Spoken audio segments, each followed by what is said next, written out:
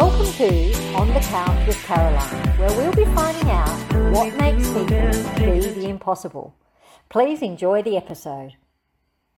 Hi, welcome to Caroline on the Couch with the fabulous Christine Envall on our first ever episode.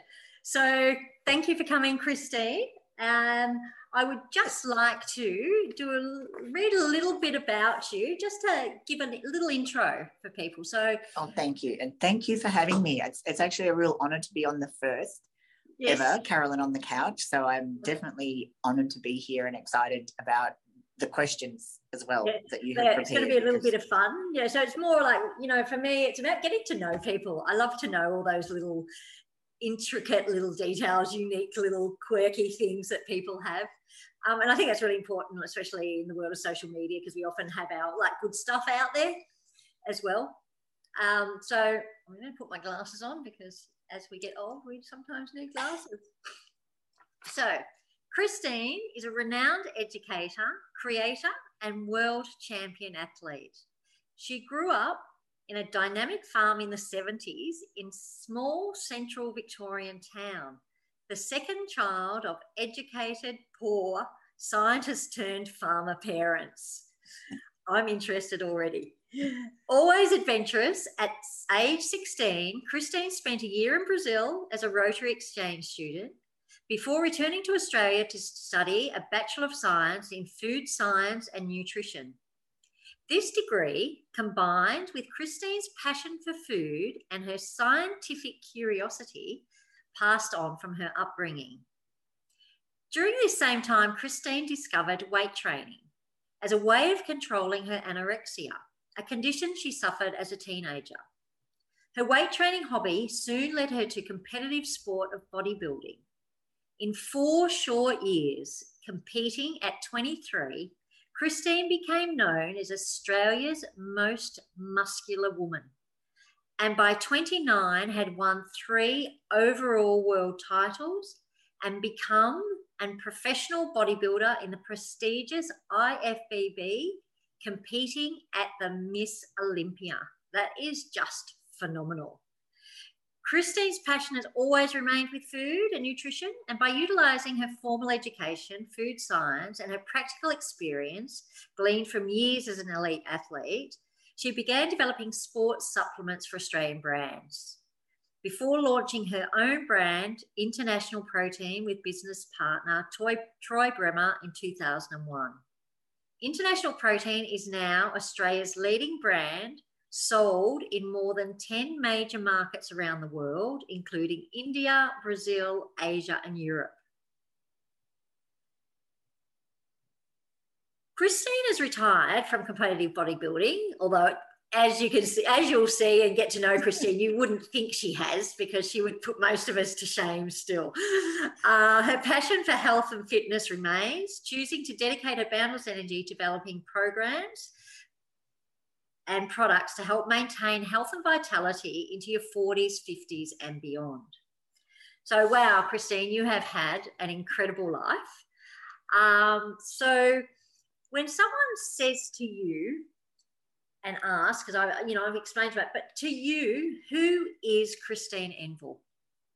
Oh, that's a really tough question, actually, because I don't know who I am yet. I mean, I'm a small town girl, but I've been all over the place and done all these things, but I still have so much more to do. So I wear a lot of different hats, and I think to try to define and put me into one little thing is difficult, because I am the athlete or former athlete, but I still kind of think like an athlete. I'm the business person because I have multiple businesses.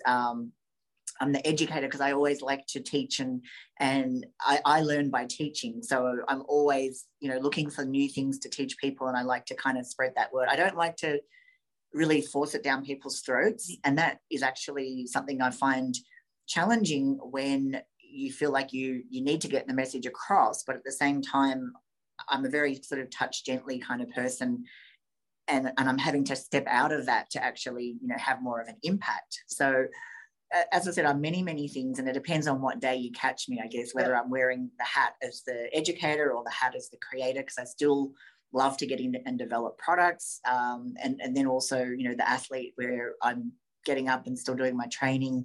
You know, my weight training is still number one. I do a lot of other activities, but weight training is still, you know, my love. I fell in love with weight training at 15.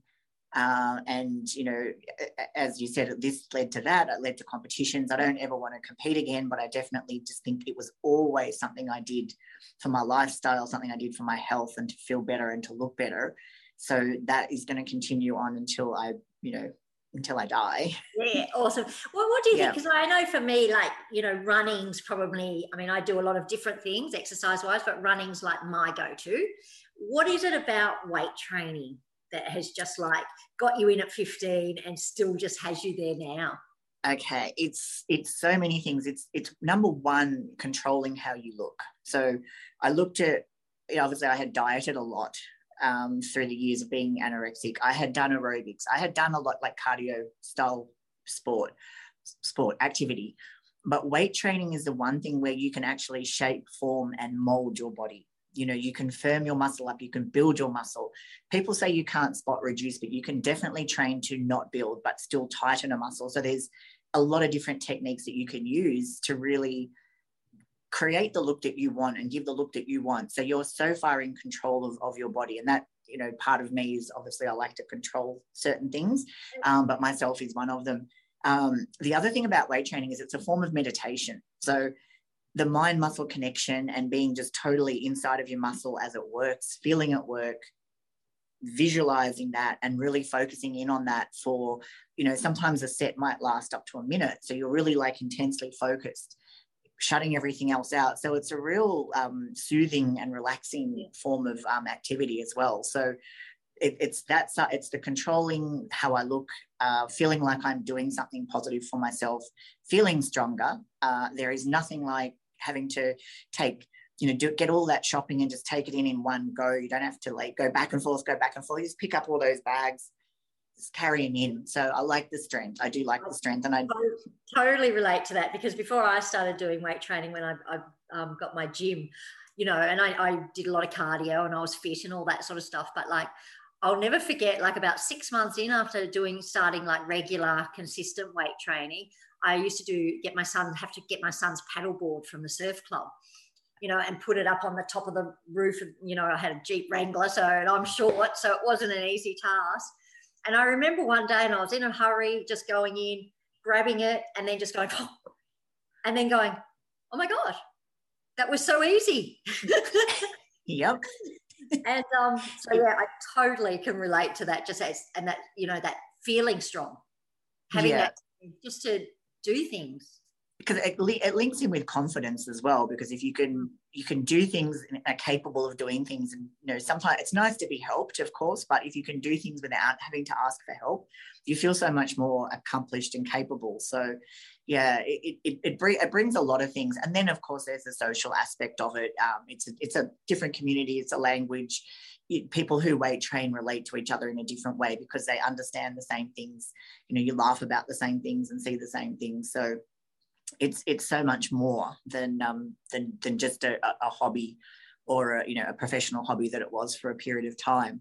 Yeah, cool. So when you were little, and it sounds like you had a very fascinating upbringing and some very fascinating parents. So what did you want to be though when you were little? It depends how old I was. My first thing, I wanted to be a nurse. Yep. Because I had this my father's auntie, so she was our great auntie, but we used to just call her auntie. She had been a nurse, and she had actually quite a fascinating. She was my role model as an early child, because she had, back in the old days when women obviously didn't really have babies out of wedlock, going back that far, they would go to a special hospital to have the children, and then the children would get adopted out. And my aunt was in charge of the adoptions. So she was not married herself, never had any children, but you would go at Christmas and her house would be full of Christmas cards. And we would all like, who are they from, Auntie Grace? She'd be like, "Chef, from my children." And we'd be like, "But you don't have any children." And she'd be like, "Oh, I have hundreds of children." Because back in those days, she kept all the records of all the children that were adopted out. And as they turned 18, they would come to her to try to find their real parents. Oh, that's beautiful. Yeah, so she was to me a very strong, independent woman. Lived on her own up until she did die in around late 80s. And she had been a nurse. So at that point in time, I was gung-ho. I wanted to be a nurse until I figured out that I kind of faint at the sight of blood and don't do very well. Me too. around those things. But yeah, I definitely had a different upbringing because, as I said, I grew up on a farm and it was a biodynamic farm, which back in the 70s, people weren't worried about organic, let alone biodynamic, which is a kind of a whole step above organic. And my parents had been totally hippie back then. Actually, yes, as in my parents hung out with hippies. Yep. We had a friend who had a mud brick house out in the bush with no electricity. Yep. So, and again, these are people that would come and work on the farm and pick the vegetables and, hang out. And, they were all the adults that were around me when I was growing up. But yeah, my parents both, my father has a master's degree. My mum's got a degree in physics, but here they were running a farm.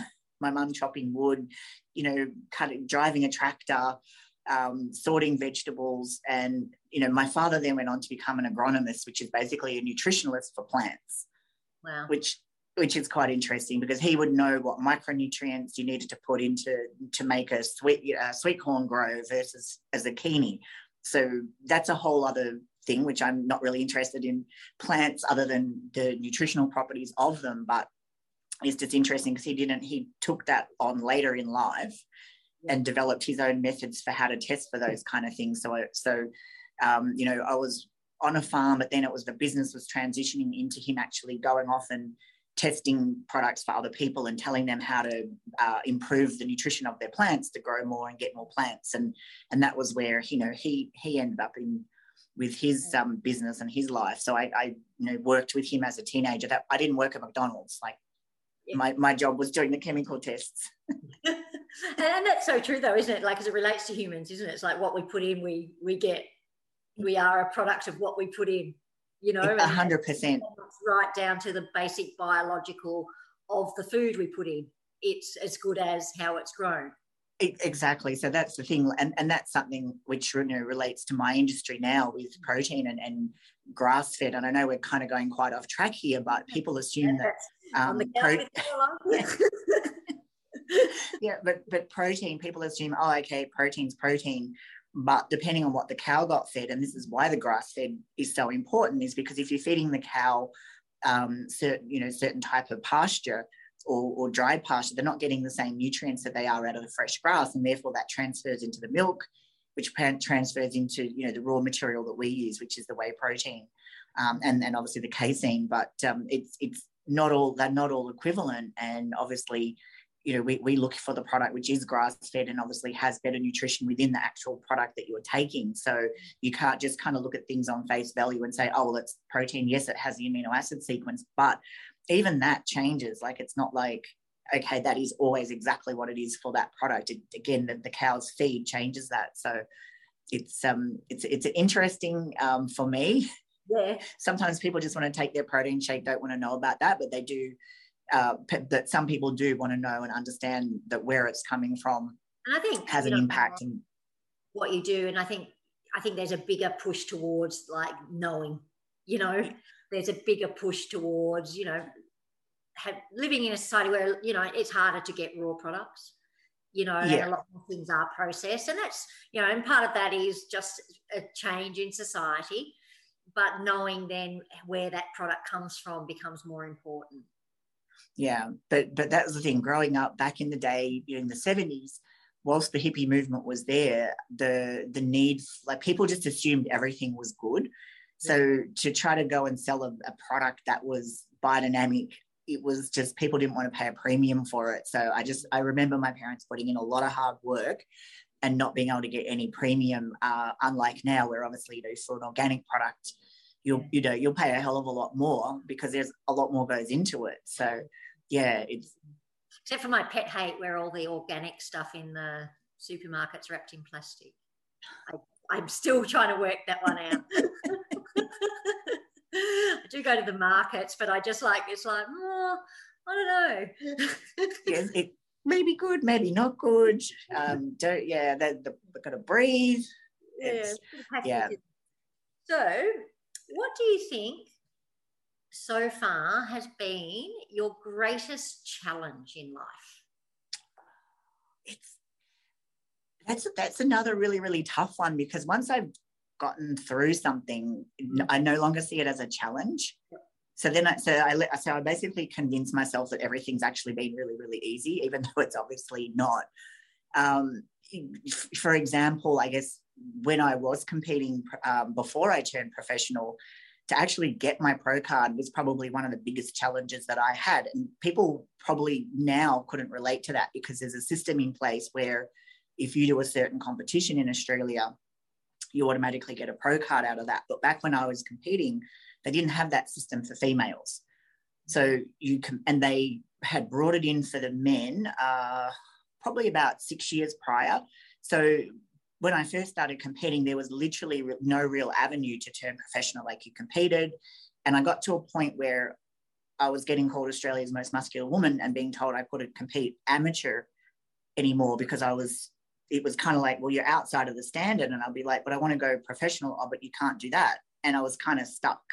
So I ended up changing direction and competing with a different federation, which is where I won my world championships, to kind of elevate and get myself out there. But then it was a really, really long process, and it was just being, I guess, creating my I guess my popularity or my notoriety in the sport, to the point where they had to give me this pro card, but there was no actual mechanism. So it was kind of working in the background.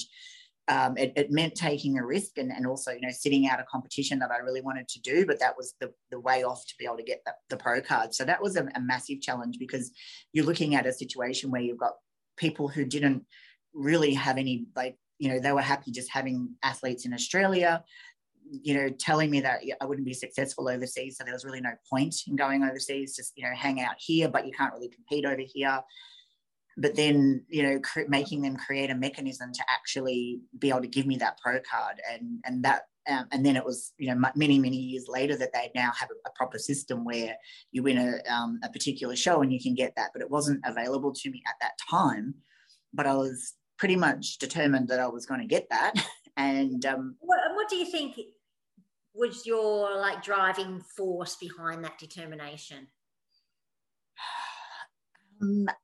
I had set my mind to it, actually, I have to say it was probably also a lot to do with my my business partner, who at the time was my husband, and he, I guess, had that belief in me as well. And again, a lot of things I do, I'm very, very cruisy about it. Like, oh yeah, if I do it, it's great. If I don't do it, but then he said to me, look, you are the same standard as these women. You can compete against them. And it was only after I actually did get the card that I realized that I had wanted it. So I think subconsciously, I had really, really wanted it, but I wasn't kind of acknowledging that. I think I've just lost your video. Sorry, yeah, someone has just tried to call me. An unknown caller ID has tried to call me.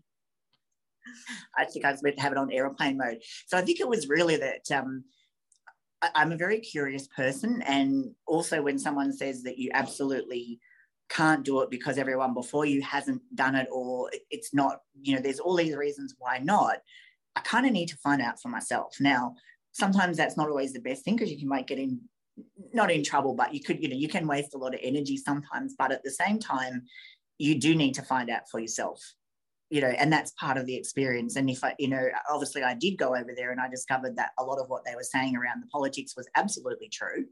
And that itself was something that I had to deal with and learn how to reconcile that, because it did mess me up from a mental standpoint when you are coming out of amateurs where best body wins, and then you go over and you do hit politics where it's like, oh no, but this person's done this show and this person's trained by that person, and all of that, and having to learn how to navigate a whole bunch of new politics. So in the one hand, yes, they were correct. It wasn't just going to be walk in the park, walk through. But at the same time, I felt that I had the right to find that out for myself and then find my way of navigating that as well. So and obviously you were very successful at that. How did it feel when you won your first world champion? Relief. It was absolute relief, because there's another story around that as well, because the thing with bodybuilding, it's subjective, right? So somehow a lot of the audience seems to be able to tell who's going to be the winner, but the judges struggle with it a little bit, obviously, because there's other things at play, much like anything, you know, even talking about the situation of Queensland being in a lockdown and the politics behind it. So it's the same thing in bodybuilding. There's other stuff going on behind the scenes. And I had obviously, you know, in the federation, they had height classes. So it was like tall and short. And I was a shorter person, but when in the Australian title, they had basically kind of wrapped the two divisions together. So I'd won the short class, but another person had won the overall. So, you know, so she won the free trip. So I had to basically, you know, beg my sponsors and my mother to loan me money to go over and do this world championship. And that, again, I believed that I could do it. Like, it was just this blind belief that I would be competitive over there. So I went over and I won my division, my height class, and I ended up going up against the other Australian lady for the overall title. Okay. And it's actually a very, very interesting story because we're both Australian and we've done the judging for the overall. So you win your class and you can go into winning the overall. And then we stood next to each other and they literally pointed between us and said, the Australians won. And I'm like, well, which Australian? But she's straight away like, well, it's got to be me. And she's like headed off, striking poses and going nuts. And then I hear this voice going, no, the other Australian. And it was like, oh my, so I was kind of like, I was vindicated. I mean, I'd been relieved when I'd won my height class because obviously it was like, okay, yeah, I hadn't just borrowed money off all these people for no reason. Like, it was justified. I pretty much walked in, you know, first time over there, beating the girl who was favourite. And obviously, you know, when they called her name in second and my name still hadn't been called, I was like, oh my God, it's actually happened. I'm justified. But the other one was it was just funny because I felt bad for her because she made that assumption and I'd kind of hung back and then, of course, you know, presented the trophy. So that was like was it the Miss Universe competition where the winner had her crown taken off her. That's right. I'd rather be the one that they hand it to rightfully. Yeah. And the one who has it kind of snatched back off. So, but yeah, when you anything like that where there's a lot riding on it, because, you know, at that point there, it's almost like, you know, that you've been validated in terms of what you believe and that other people are seeing the same thing that you see in yourself. So it wouldn't have stopped me training or anything like that if I hadn't have won. But the fact that, you know, people from overseas were seeing me. So it wasn't just people from Australia, it was people from all over the world, different countries, you know, saying, shoot, you know, you've got really good genetics for this. And of course, the whole thing of, why aren't you pro? What are you doing over here? And then having to explain, don't really have a way of turning pro. It's Australia. And then they're like, oh, yeah, that's right, Australia. Yeah, and again, there's a whole lot of politics in bodybuilding. I mean, it's in every sport. I know I hear it in like lots of different sports, you know, whether it's surf lifesaving, triathlon, you know. Boxing, cycling. You know, like, look at all, you know, over the years, the old favourites that have got a position to come back when all the, you know, these young upcomers aren't given the same opportunity. Yeah. And that's, I mean, you can't get upset by it. You just have to learn to navigate it, like understand it, don't block it out, and then figure out how can I actually make this work for me rather than, you know, spending a lot of energy kind of butting at it. You have to look at ways of going around. I'm not really big into playing it.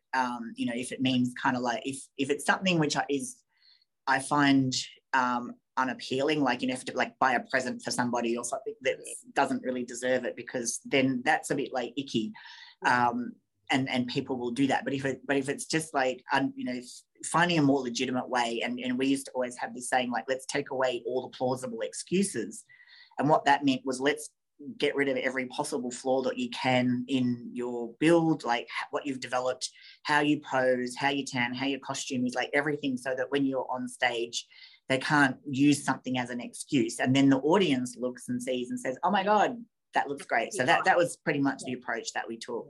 And I think that's it, isn't it? Sometimes in life, and I know, like, I've been in situations where you just go, you know, you've got to do what you've got to do to get things done, but as long as you keep it within your ethical framework.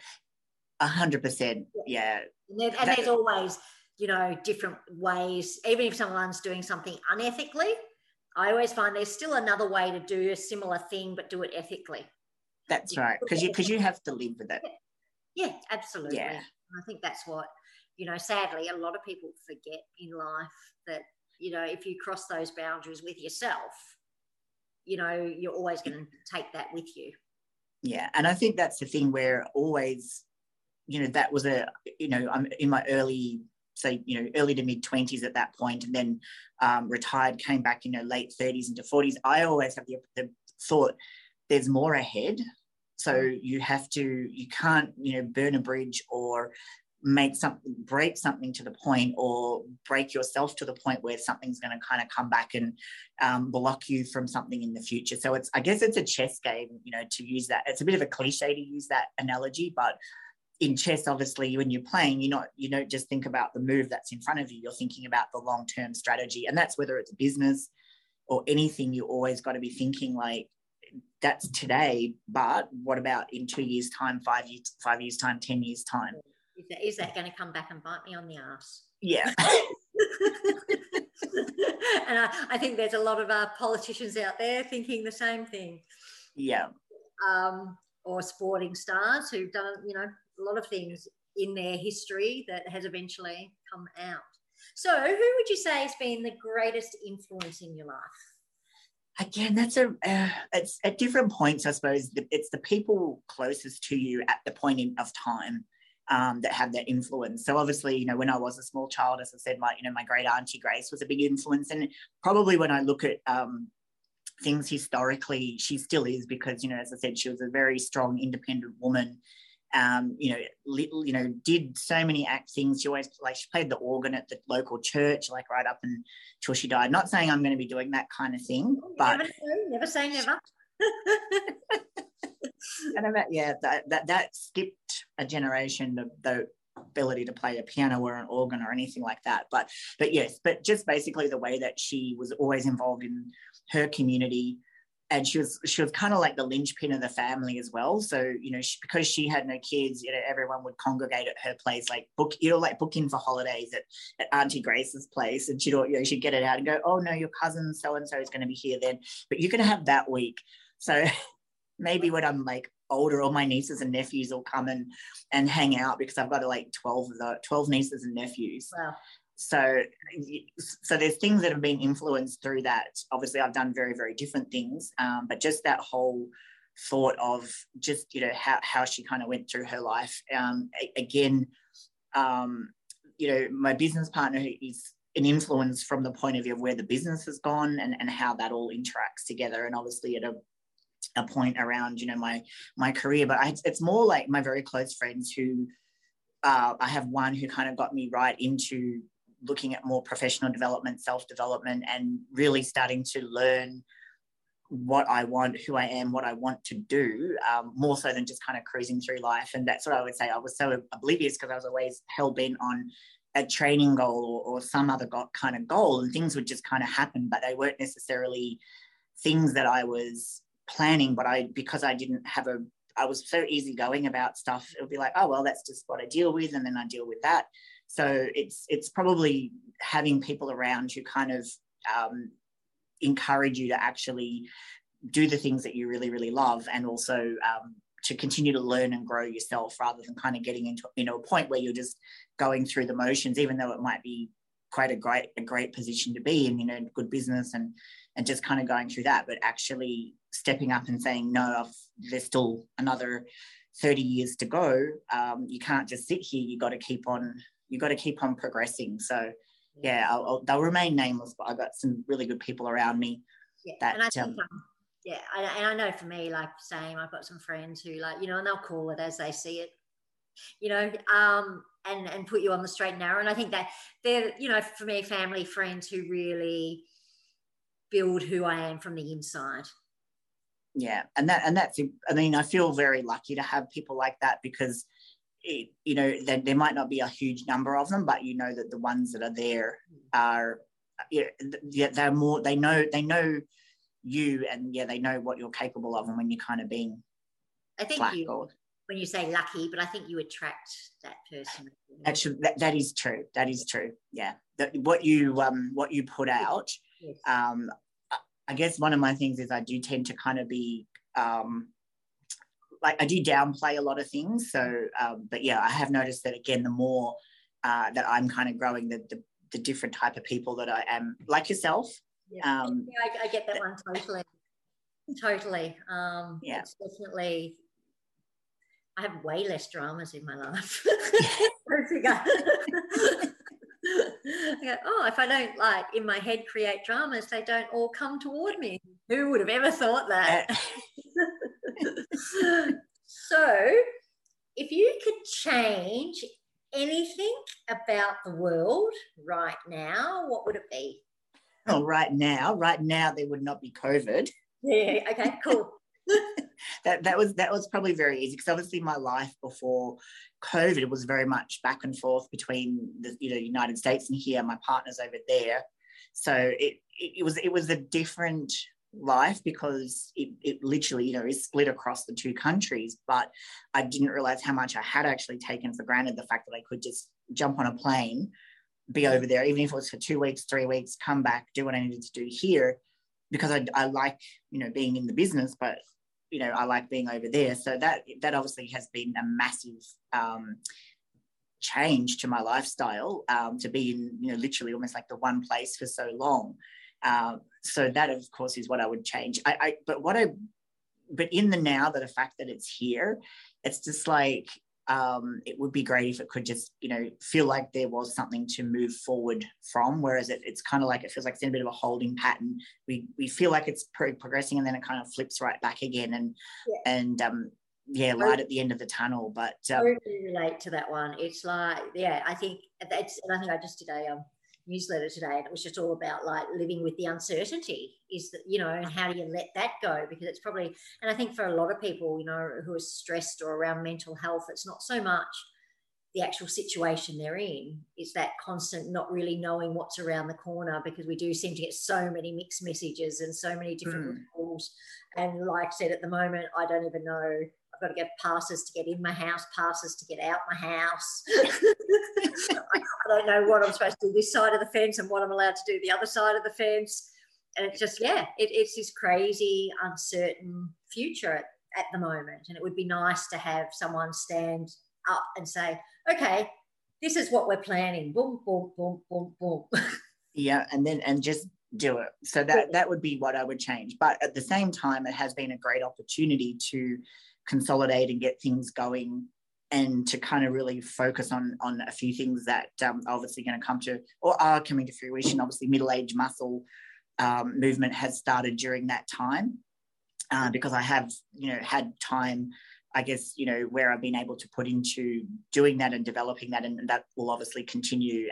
My partner's hugely supportive of that, but it's again, the ultimate thing was wanting to kind of bring it together in a gym over in the States, and running the seminars and training groups out of there. So that was kind of, the idea had been there from beforehand, and obviously very much in the future. And some of the things we're looking at were doing travel things where people would go for a weekend and have the full experience of the training and the nutrition and all that sort of stuff. What inspired you for that? I'm going to throw two questions here because they'll probably come together. What inspired you for that, and what do you want your outcome and legacy from middle-age muscle to be? Okay, so obviously what inspired me was, as I came through and got into middle age, and found certain things changed. Obviously, metabolism, like speaking to different women at the gym, it seemed like either in your late 30s or early 40s, there was kind of like a fairly major shift in how your body handled food and how it needed to train. Even, from competing as in my early 30s, retiring there, coming back in my late 30s, I noticed there were different things around how I could train. So it was in seeing firsthand that you couldn't just do what you did when you were 20 and expect to get that same result. That was one thing. So I kind of started to think about the impact of what needs to change. How do we move forward? But then on the other hand, I kind of noticed where it was an age where people who weren't training and people who were training, there was kind of like a divergence was happening where you could be very, very unhealthy quite easily, having heart attacks, having major health issues in the early 40s even, whereas people who were training weren't having those issues. And there's so much research around about the impact and the benefit of weight training and following a correct diet. But it's like the more you get into your older age, middle age and older age, doing nothing versus doing something makes you further and further apart. But it's reversible. And I think the fact that it was reversible was like, well, hang on, how come everyone isn't doing this? And that's what I mean. I was never the person to tell someone to go train if they didn't train, because it's like, well, that's your choice. This is my choice. But now it's kind of like, well, do you realize that you're actually hurting yourself by not doing this? Because it's neglect. It's like you wouldn't not feed or walk your dog. You wouldn't not get your car serviced. So why are you just letting yourself kind of to chance? It's amazing. Like, obviously in the same industry, it's amazing how many people put their physical health as a last priority. And I even say that about health insurance. I go, yeah, insurance of any kind sucks, right? But on the bright side, if you're paying it and you don't have to use it, it's sort of a good thing. Yeah. But I go, if you insure your house and you insure your car, why would you not insure your health? Yeah, because that's the one thing that it's like, and that's mean everything in you, your quality of life, and going back to, I guess, the last question about what would I change and taking things for granted, your health's that thing, like the fact that you can get up and do the things that you want to do, and maybe, people don't push themselves outside of what they do, and that's where they don't realize maybe that they've slipped into a degree of poor health until something happens, or they have to do something, or they get called outside of their normal, and then it's a bit of a wake-up call. So I think it's that thing where if you kind of slip into a sedentary type life, you don't always realize where you're at until a result comes back wrong, and all of a sudden you're like, oh my God, like, where did this come from? And I think that's a big catalyst for a lot of people to get in and start changing their lifestyle. But I'd like to get people before that. Yeah. Why does it have to be a catastrophe or a major kind of thing to happen to want to actually do something about it? And obviously I pushed the weight training side of it because of all those benefits that I said, the strength, the mental aspect, mental kind of calming down.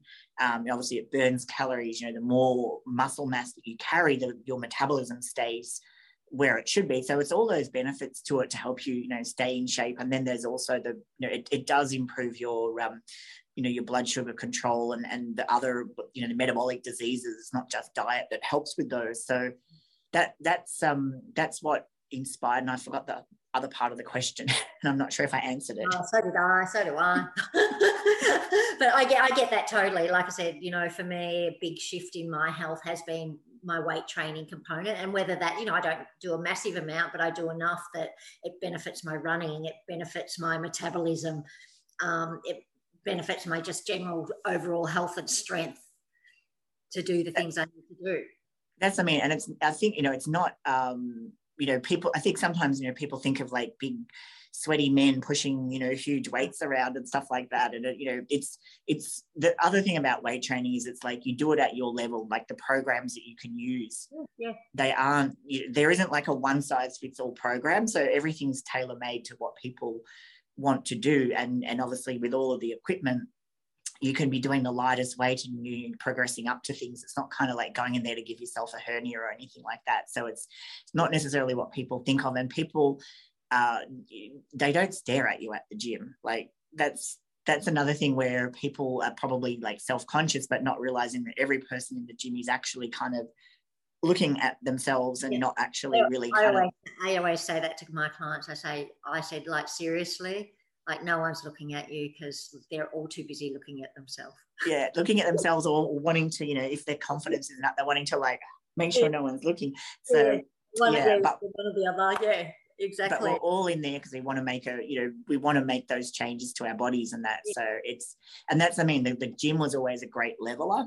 You go in there, you might have like actually when I was early training, the guys, there were famous skateboarders who had Globe clothing company, Globe shoe company, and they used to come and train at the same gym, and they'd be asked, and there'd be like a whole bunch of Vietnamese guys from up in North Richmond, and just, you know, working class, rich, everything, and everyone's like on the level playing field when they get in the gym, and just because you don't really know who anyone is until you get to know them, but everyone's just in there, and, you know, big powerlifter dudes, and, you know, obviously back in those days, not so many women doing it, but still, you know, women were, you know, doing a bit of aerobics and stuff. So yeah, it's that's it too. And then there's, you know, there's so many gyms to choose from now too. So it's not like, yeah, like, so if one does feel a bit uncomfortable, there's always another type of gym to go to. Exactly. So yeah. So what makes Christine laugh? Funny things. Funny things. How do I describe? I often am making kind of like little sarcastic or humorous or wit. Really good wit makes me laugh. People who can like use language to really maybe play on words, but even just, you know, goofy things. It's a lot of things even a few things on Gym Fail Nation make me laugh. I shouldn't, but yeah, but you do. I know. We have. I'm getting, because like I'm not buying into like stressing about anything with all this happening. I'm just like getting all my news from the Shovel. The Shovel newspaper comedy thing. It's satire, and it's like has news headlines every day, and they're like totally politically incorrect, offensive, and I just go, yep, that's just made my day. Excellent. I can and it pretty much it's one of those ones where it's like, when, you know, it is actually happening, even though it's satire, I go, oh, but it's happening. Well, I suppose that was the thing. You'll remember this probably because of the age, but the goodies. Oh yeah, goody yum yum. Yeah, we didn't, as kids, we had no idea how political that show was. No. We just were watching it because it was funny, and they did funny things. But yeah, obviously, where you can see that, I guess, like I said, the satire or the irony, but it's, yeah, my sense of humor, it's not dark at all. I do just like good old funny things, but yeah, if I do enjoy a good laugh. Yeah, and I think like I said, I always find like sometimes, you know, the only way through some situations is to laugh about it. Yeah, well, that's right. Like, see the positive side, see the bright side. People do accuse me or maybe suggest that I'm a little too glass half full because you know, because I have to see that there's always a positive in something. Like, there's always. So I will try to see the funny side, see light of it. And again, people around me have got pretty good sense of humor, so they will just flip a situation and then kind of have you laughing, and even a situation that they might be in which isn't that pleasant, and they'll make a joke about it and just kind of be like, you know what, I just got to deal with it. And I'm like, okay, yeah, I have to just deal with it as well. And yep, you go, oops, that didn't quite work to plan, but oh well. Yeah. Okay, we'll know for next time. Yeah, exactly. Always a learning. So do you have a daily routine you can't miss, that you would never miss? Well, given that we've just gone into the 3-day lockdown, I can never miss it, but I do have I have a routine that maybe lasts all day. It's not just a one thing or the other. I literally do. I love routine. And I think that's years and years of competing where you have to be like clockwork. Like, people would be, oh, we can set our clock by the meals that you eat, because, you know, when you're a bodybuilder, you're so regimented because you're eating for performance and everything. But obviously I have my F45 that I do in the morning. And I have my weight training that I do after work. So they're, I guess, like my 2 exercise routine things that I do, you know, 6 days a week. I have a different routine, but I have what I call my transpositional routine. So when I'm over here, it's a certain way. So when I was in LA, like for the periods of time that I would be there, it would not be, I don't have to stick to that routine. Like, I would do F45 at 1:00 in the afternoon because I had a totally different routine. One, trying to fit in where I literally worked like an afternoon shift over there because that married up with Australia's day shift. So, you know, everything was, you know, offset somewhat. But I have, you know, certain ways that I like to eat and time, you know, number of times I like to eat per day. So those things kind of create the framework, and then everything just hangs off of that. But I'm very flexible at, like, if I go to Melbourne for a training course, then my routine adapts, and I put the F45 and the weight training, and I put those things in, even if they're at different times of day. Obviously, they're at different locations, and that's, you know, pretty much how I run it. So, you know, and I think that's important, isn't it? Like, it's great, like, to have consistent. I'm pretty routine orientated most of the time, but like, to be flexible enough that when you're in a different environment or circumstances change, that you can adapt. And you know, I always go, like, I do what I can. Yeah, exactly. Like, you tend to you'll probably have more trouble if you're not flexible, because you're going to go into that state of instability, aren't you, where everything's going to be a drama. But if you are able to just pick up, and that's why having or knowing what things are important, and that's where, you know, okay, I have things broken down into certain way that I like to eat or certain things that I like to do, and then I'll make sure that that's all building in there, and that in itself just makes everything feel way, way, way more stable, even if it's like 100% different to what I would normally do. Like, I have my routine if I have to go home and see mum, and then I have my routine when I'm here and my routine when I'm there. And I just, then you can just slip in and go with it. Like, you just hit the ground running, and routines on and on and on. They're sort of almost like stop being routines, and they're just habits anyway. Yeah. And because of that, then you know how to manipulate them and mold them to fit into whatever situation. But obviously fitness, health, even my skin routine, I have routines for everything. That's awesome. It's like I get a lot of clients when they go on holidays and stuff and go, oh, what should I do? Or what's like my eating? And I'm like, well, no, not like holiday. Yeah. That's what you should be doing, holiday. But I know, like, and I know for myself, I go on holiday. If there's a gym at the hotel, I go and use it. I generally eat reasonably healthy food because I like healthy food. Yeah, so feel good on it. It's not like I go and have this complete and utter just ruin everything type of mode. Yeah. And even if I did, like, it's a week or 2 weeks, it doesn't even really matter. Yeah, and then you slot straight back in. But those are the things too, that when you're younger, you're a teenager, you're an young adult, you tend to be able to do that. Your body will bounce back and doesn't even kind of skip a beat. But that is one thing, obviously, as you do get older, you realize that you can't stray as far for as long. Right. Otherwise, they kind of decline a lot quicker. Like that, I guess that's one of the things that I found. Body's not as tolerant. So you want to kind of stay somewhat connected to that routine, not 100%, but connected, because you can't go totally off of routine for 3 weeks, 4 weeks, and think that you're not going to really struggle physically to come back. Oh, absolutely. That is the motivation too, then comes into play. Yeah. So I guess, like, on that, it's pretty much leads into this, like, what are your main things that maintain your mental and physical health? And I mean, like, I'm asking you, so, like, we know, like, it's funny, isn't it? Because when I write that question, I go, like, for you, it's like part of who you are. Yeah, it doesn't separate, but obviously, but it does transition.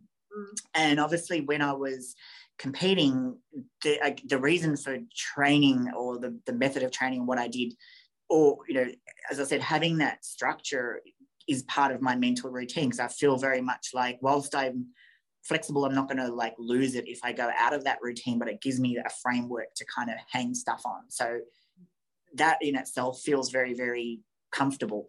But back then, I would find that I could walk and do my weight training and everything would be great. And then I've realized that, I have to do more high intensity work to keep the metabolism going, or to have that impact. And again, part of that is because for so many years, I always was on some kind of diet, or, suppressed calories, high activity. So, in the long term, obviously, that has had an impact on my metabolism. My metabolism should be up here for my size and for what I do, but it's not.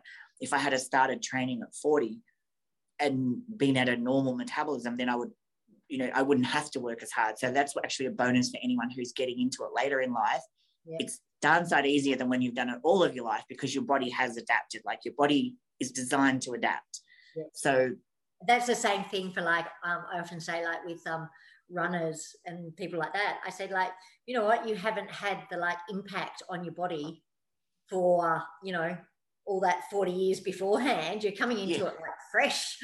You haven't worn your cartilage down nearly enough. Your birthday is still intact. So yeah, that 100%.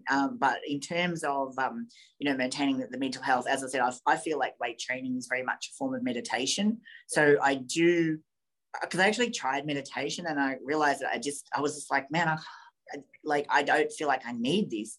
And then when I kind of got into it and looked at, like, what am I trying to do, and the ability to focus on something for that period of time. I have a really good concentration span because of having to focus and mentally lift the weight at times. So I think that escape, get in the gym, not talk to anyone, and just do that is very much keeps kind of like a mental, very much mentally healthy connection with my people, like the people who are closest to me, even if I'm physically not able to see them. Like, the connection is like, if it wasn't for electronic devices, I don't know what I'd do, but it's they're constantly with me, if that makes sense. Like, we're always connected, and that's important to know that I can kind of reach out. It probably brought me closer with my family as well, like we have a family group and get to see what all the nieces and nephews are doing. So that's actually been, I love that part of social media, like that connection, with school friends, who I might not have seen for 20 years, then next minute you're all connected again. And it's lovely. Yeah, and that's the beautiful part of it. So that's a big part of it, is like staying connected. You would know about the love languages, and Aaron Sansoni, our mentors, I guess, extra take on that, and the addition of the digital connection as being one of those languages. So it's very much, happens that connection works to keep me mentally sane. But obviously physically and health wise, my nutrition is, my number one, to the point where it is such a part of me. I just feel good eating certain types of foods. Doesn't mean to say I don't eat bad foods, but 95% of the time I'm eating foods which I know are going to have a greater benefit for, my skin, my metabolic processes, my energy, just pretty much everything. So I'm always trying to adapt and learn, because nutrition over the years has had this really, really bad habit of kind of going in all weird directions. There's, this fad and that fad, and then trying to figure out what's actual fact, and then new research coming through. So keeping abreast of that, and then actually trying things on myself has always been a big thing, from, when I first started my degree, experimenting on myself and I guess kind of saying, does that work? Is that what, this is what's meant to happen? Do I have a benefit from that? Or, is that, like, for an example, talk about an apple being slow to hit to make your blood glucose rise. But if you ever have a low sugar moment, even an apple will bring you back, like, really, really quickly. So it's that kind of like, what does the science say, but then what happens when I actually do it, and is there a difference? So I'm very big on that. And I think that's a huge point, because I think that's the one downside maybe of, like, social media and connection, is there's so much information out there. Well, that's what I'm trying to, I guess, break through and break down, because one, there's, I'll look for what is the science behind something, is there an argument on both sides here? But what it often breaks down to is you've got to look at what your outcome is, or what you were trying to achieve. And a classic was yesterday, even in the middle-aged muscle movement group, where one of the ladies said, look, I'm using a Smith machine, and people are kind of picking on me for using it and saying it's not a real exercise. And I think one of the guys, he said, look, the screwdriver or the hammer, which is better? It depends what job you're trying to do.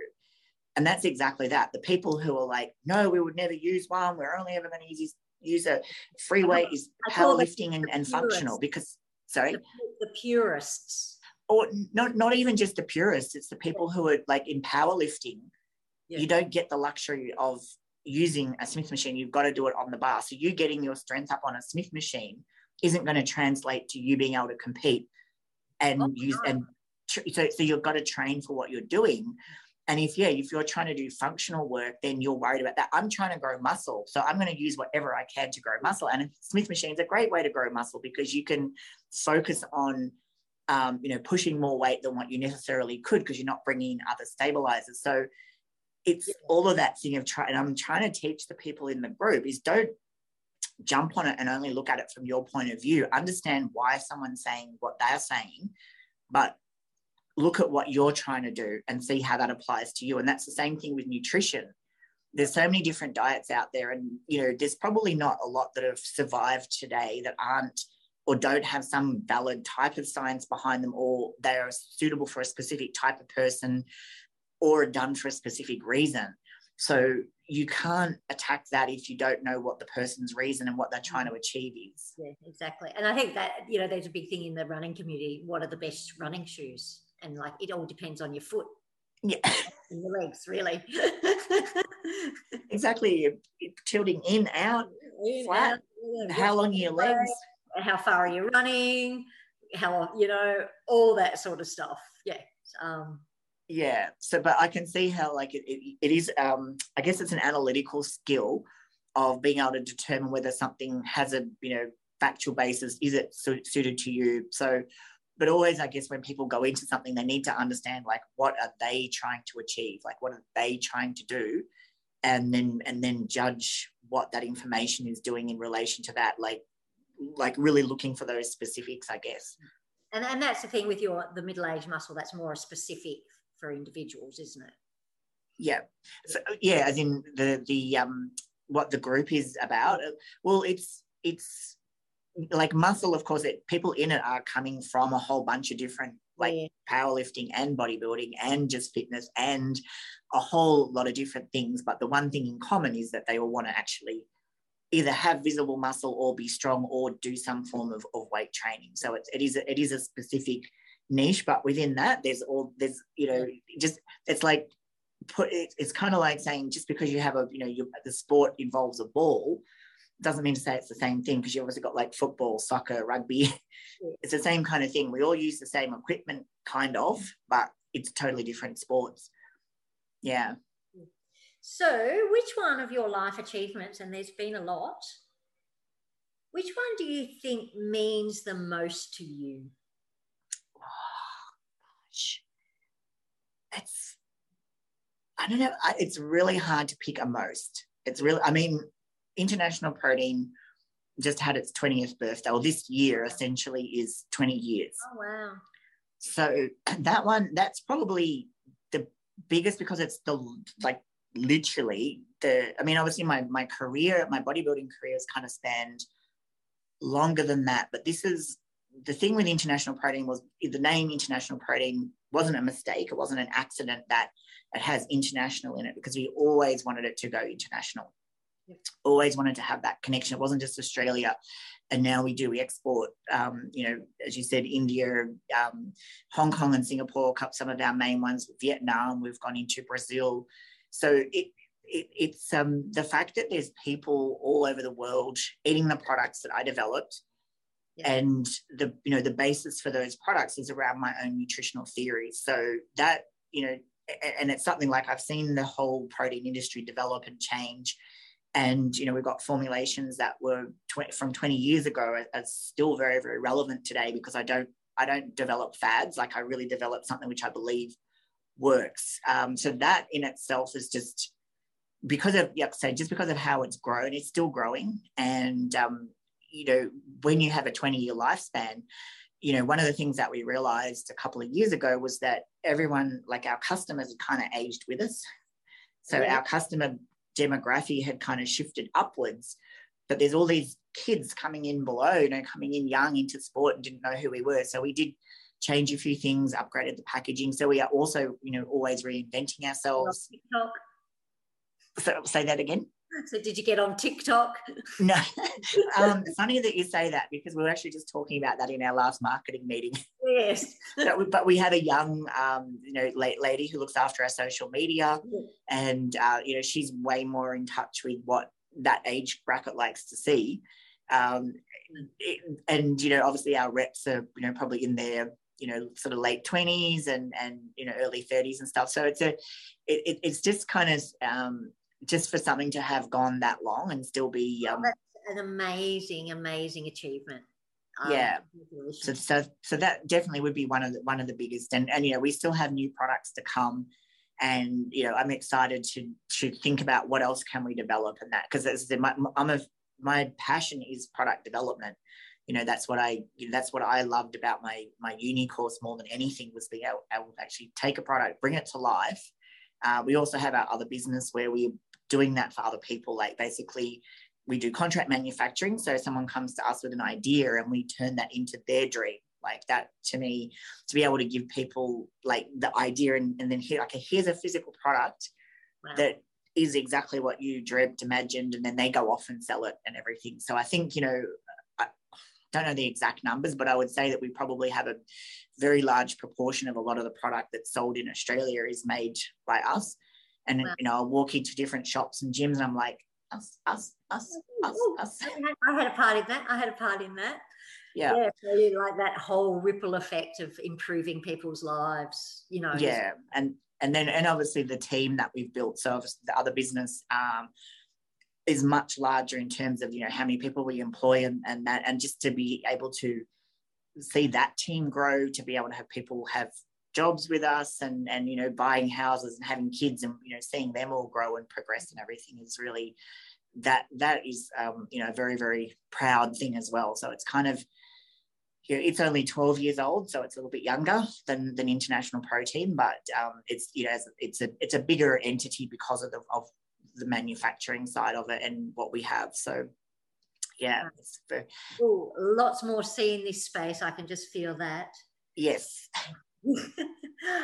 So what advice would you give to people who have a dream of doing something, but they're just too scared to follow it?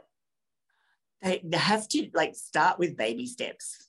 Like I'm actually not the person that's going to go and say, just quit your job and chase that dream. I'm the person that's like, lay that foundation, get that set, and then take the next step. Like, that's, as I said, I'm fairly conservative with a lot of things, and with with International Protein, again, we had the product, we were going. I stayed working for a lot of the time because I could do the things I needed to do outside of my normal job, and I've said, once we get to this particular turnover, I can join the company. Like, the company can afford me. So I'm actually very much let's get here and take the step. Same thing when we had our first warehouse and we started Prestige Blending. We had to have a certain volume so that we could support the manufacturing and support people that we could employ, because we didn't have capital. And we wanted to do it with our own money. So if someone has a dream, you can start it as your side hustle. You can. And again, this day and age, there's so many avenues. Like, if you want to write a book, you don't have to wait for a publishing house to publish you. Music, art, anything. Like, there's channels to sell your product, even if it's physically at a market or online. Like, you have the safety of being able to test it without having to go out later, rent a shop or have a factory or get a whole lot of stuff done. Like, you literally got to start with what's within your size, and you sell one product and you sell two products, or write that one thing and get one person that likes it. And I think there's never been a better time than now to get out there and do it. Like, if you're a comedian or a singer or something, you can there's just the avenues to be able to get your work out there without so many opportunities. Exactly. So you're right. Like, it's like very, very few success stories happen overnight. If it appears like it was overnight, you just noticed it. Like, they actually put in, goodness knows. It's often years and years of work that goes into any type of success. So, I agree with you. Just start with something and just keep chipping away. Yep. And I think the you really have nothing to lose. Like if because you don't have to put a lot of money into it to get something started, like on a small kind of a scale, like just, the access that we have these days is absolutely incredible. And the thing is, you'll get very instant feedback. Like, you see how quickly things can, get around. If someone likes something, it will get noticed. Yes. Oh yeah, absolutely. So, and I guess you sort of covered this a little bit when you were talking about your experience with bodybuilding, but if something seems impossible or someone tells you it's impossible, what's your thought pattern around tackling it? Yeah, it's absolutely to start with looking at what part is actually possible. Because when you look at something, nothing is one singular thing. Like, it's always either made up of lots of different parts or there's lots of facets to something. So you look at the situation and go, like, what in this situation is actually possible? Like, what can I do? And then tackle that one. And then you'll then reassess when you get to the next part. But in saying that, you've got to also be very realistic about what is actually impossible. Like, if I turn around today and go, oh, I'm going to become an NBA basketball player, then like there is no way I can make that possible. Like, there is like zero about that which is possible. But if I wanted to go and play basketball, I'm sure I could find a community league or something, yes, where they were really desperate for a player who was 5'3" who can't play. I used to play basketball, 5'2", so it's all right. I played when I was 14 and still 5'3", but I was really not any good at it. But you know what I'm saying. It's like, if I really wanted to play basketball, I could go and find somewhere to play basketball. But it's, where do you actually want to take it? And I think it's being the difference between people, being dream killers and kind of, telling you can't do something when really they're actually looking out for you, because, you got to go spend a lot of time and money. I always think that, and I know it's sad, but like when people go on those talent shows, and I'm like, oh, and it's the ones that get really disappointed though, and I'm like, oh, I think someone might have wanted to tell you that before you went on national TV, but or maybe that was why they let you go on national TV, because they were like, well, we can't tell you, so someone else can. I think with stuff like that, like, that's where I realize, like, you realize like what real talent is. Because you think, oh yeah, I'm kind of okay at this, and then you see someone who's like really good at it, and you're just like, oh my god, like, that's a whole other level I didn't even fathom actually existed. No, and I think though too, like for me, like I look at those people who are naturally talented and I just go, oh my God, that's so amazingly wonderful. Whereas we get a lot of people pulling them down. Oh, they were just born like that, or they don't have to put in the work and they don't have to do that. And I go, well, who cares? Like, good luck to them. You know what I mean? If they're successful, and they still, like I said, even if you're talented, you still have to work hard. Exactly. But if someone's naturally beautiful or naturally talented or whatever, I go, like, half your luck, make the most of it. but isn't that the thing? Because I think for majority of people, like, you kind of are naturally drawn to the things that you will do well at. So like, in those people pursuing that, it's like they are still, like, say, working so damn hard to get there. Even if they have the most beautiful voice, they still have to do go through the politics, because it's in everything. They still have to do the hours of practice. I mean, you did the speaker event with me, so they still got to look after their voice. Like, they still have to do those exercises, and they still have that risk of that. And of course, as we know, like, mental health doesn't, discriminate. So, everyone's often got their own battles that they're fighting that we don't know about as well. Yeah, but absolutely, like, my two big things would be, do a bit of a critical assessment as to how realistic is it. If it's something where it's totally unrealistic, then I guess, look for what is the next best option. Like, what can you live with? And then, but if it's something that you absolutely are and you're getting feedback from enough people that it's, you would be good at it, then, and if it becomes a blockage, then you just find the way around it. Look for as my business partner would say, go around the fence, don't go over the fence or through the fence. Like, we'll find the way around it. Even if you've got to walk, a mile that way to get around that fence, at some point there'll be a break in the fence, or end of a fence, or a broke, some way of getting through, and that's just having that belief and the energy to keep going through, pushing through, because sometimes you're going to be like, oh, it's never going to happen, and again, getting ready for competition at about the 9 week out to until like 9 weeks before the competition, I will have been dieting for maybe 11 or 12 weeks already. And you just be like, oh man, like, what's my life? Like, I wake up, I train, I work, I train, I sleep. And you just be like, oh my God, like, is this ever going anywhere? But of course, I look back, and if I hadn't have had a lot of the success that I had there, would International Protein have been as successful, and the opportunities that came out of that? So you always look at any point where you might give up on something, you think, but what, and again, this is me talking about always looking to the future. We talked about stuff coming back to bite you, but the things that you regret that you didn't push through on, because it's only that little bit much more to go. And if you don't do it, then what does that stop you from doing in the future? Yeah, it's absolutely that sliding door effect, isn't it? Yeah. So that's my big advice for people who, if they think it's impossible, make it possible. Yeah. So talking about the future, what's your next exciting life adventure holding? Well, I guess it's middle-aged muscle. Yep. There's still growing the group and looking at what I can bring to the group. Obviously, I really want to start to do some events. Obviously, we have the event on the 10th of July at your studio. So that'll be my, I guess, first official middle-aged muscle movement live nutrition talk on, what should I eat? I'm middle-aged.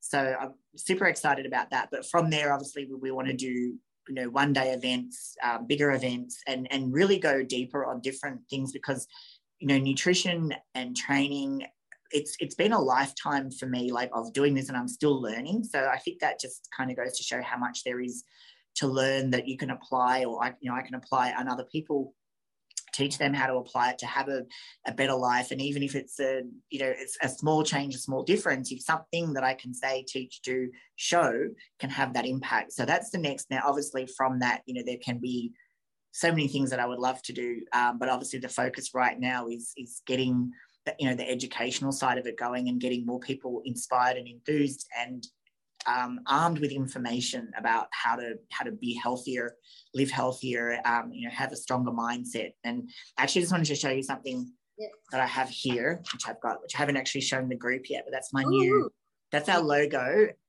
Excellent. Ion-on transfer, and we have these ones as well too. So got to put them all over our clothes, but excellent. But middle-aged muscle is, since I'm there, I'm living it, and I guess that is what I can learn as I go, what I discover, what I'm finding as I'm aging, what is actual age and what is just neglect, and being able to promote being more active and healthier, and having a better quality of life into old age. Yeah, and I think, like I said, it's so important. I know for me, like, I just want to go into my old age being active still. That's what it is for me, like, just being able to go, and I see a lot of people now, because of the people I hang around who are like out exercising in their 80s, and and I go, I want to be just like you, and use it, lose it. Well, you know what I realized, and what I thought, I was thinking, like, okay, I have to do a little bit more now because I'm at this age. So by the time I'm 70, I'm probably going to have to do a lot more. But it's like, but what else do you do when you're like when you retire and you don't have, I've still got like an full Ironman to do, and like I go, the way my timetable is going work-wise, I go, look, I'll probably be 60 before I have time to actually train, but that's okay. but it's exactly that, isn't it? If it means that half of my day is made up maintaining my physical activity, I would rather do that than be sitting on the TV sitting on the couch watching TV, or doing crossword puzzles. Like, I want to be doing something physical. So if it means being physical to stay physical, then that actually really, really suits me. So Totally. yeah. Well, Christine, it's been absolutely lovely having you on tonight. It has been wonderful. Again, I'm really excited and honoured that I was your first guest. Yes, thank you. And thank you to everyone who's watched on the webinar or out in Facebook live time. Now, Christine, if anyone wanted to get in touch with you and discuss anything you've talked about tonight, where would they find you? The best place to find me, if they are a Facebook person, then my Facebook page is Christine B. Envall. I have a profile, Christine Envall, but the B. Envall is the business profile. Or they could look up the Middle Age Muscle Movement and join the group. If they're over 35, they certainly are welcome. And there, I post a lot more content and a lot more tips and things than I do on my other page, because that's more general. So those are the two main places. Otherwise, my Instagram social media is Senvall. That's Cenvall. And I do a lot of training stuff on the Senvall, but I'm contactable on any of those places. It's probably the easiest ways to reach out via social media. Yeah, cool. But very soon, we'll also have the ChristineEnvall.com website. It is like 30 seconds off being launched. So that brings everything together. So it brings together links through to International Protein, to Prestige Blending, Middle Age Muscle, my Super Freak video, like everything that I've got going on is on that one website. So well, as soon as we get that, I'll put all the links to everything in the Facebook, even though I'm on the webinar now, in the Facebook under the comments, so everyone can. And Christine will be at my studio, the Mind and Body Wellness Hub, on the 10th of July. 1 o'clock.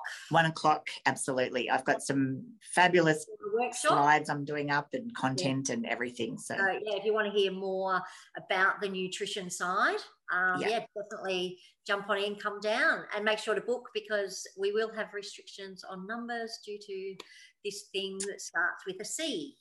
I don't use the C word anymore. So brings a new meaning to it. Yeah. All right, I'm gonna cut us off here.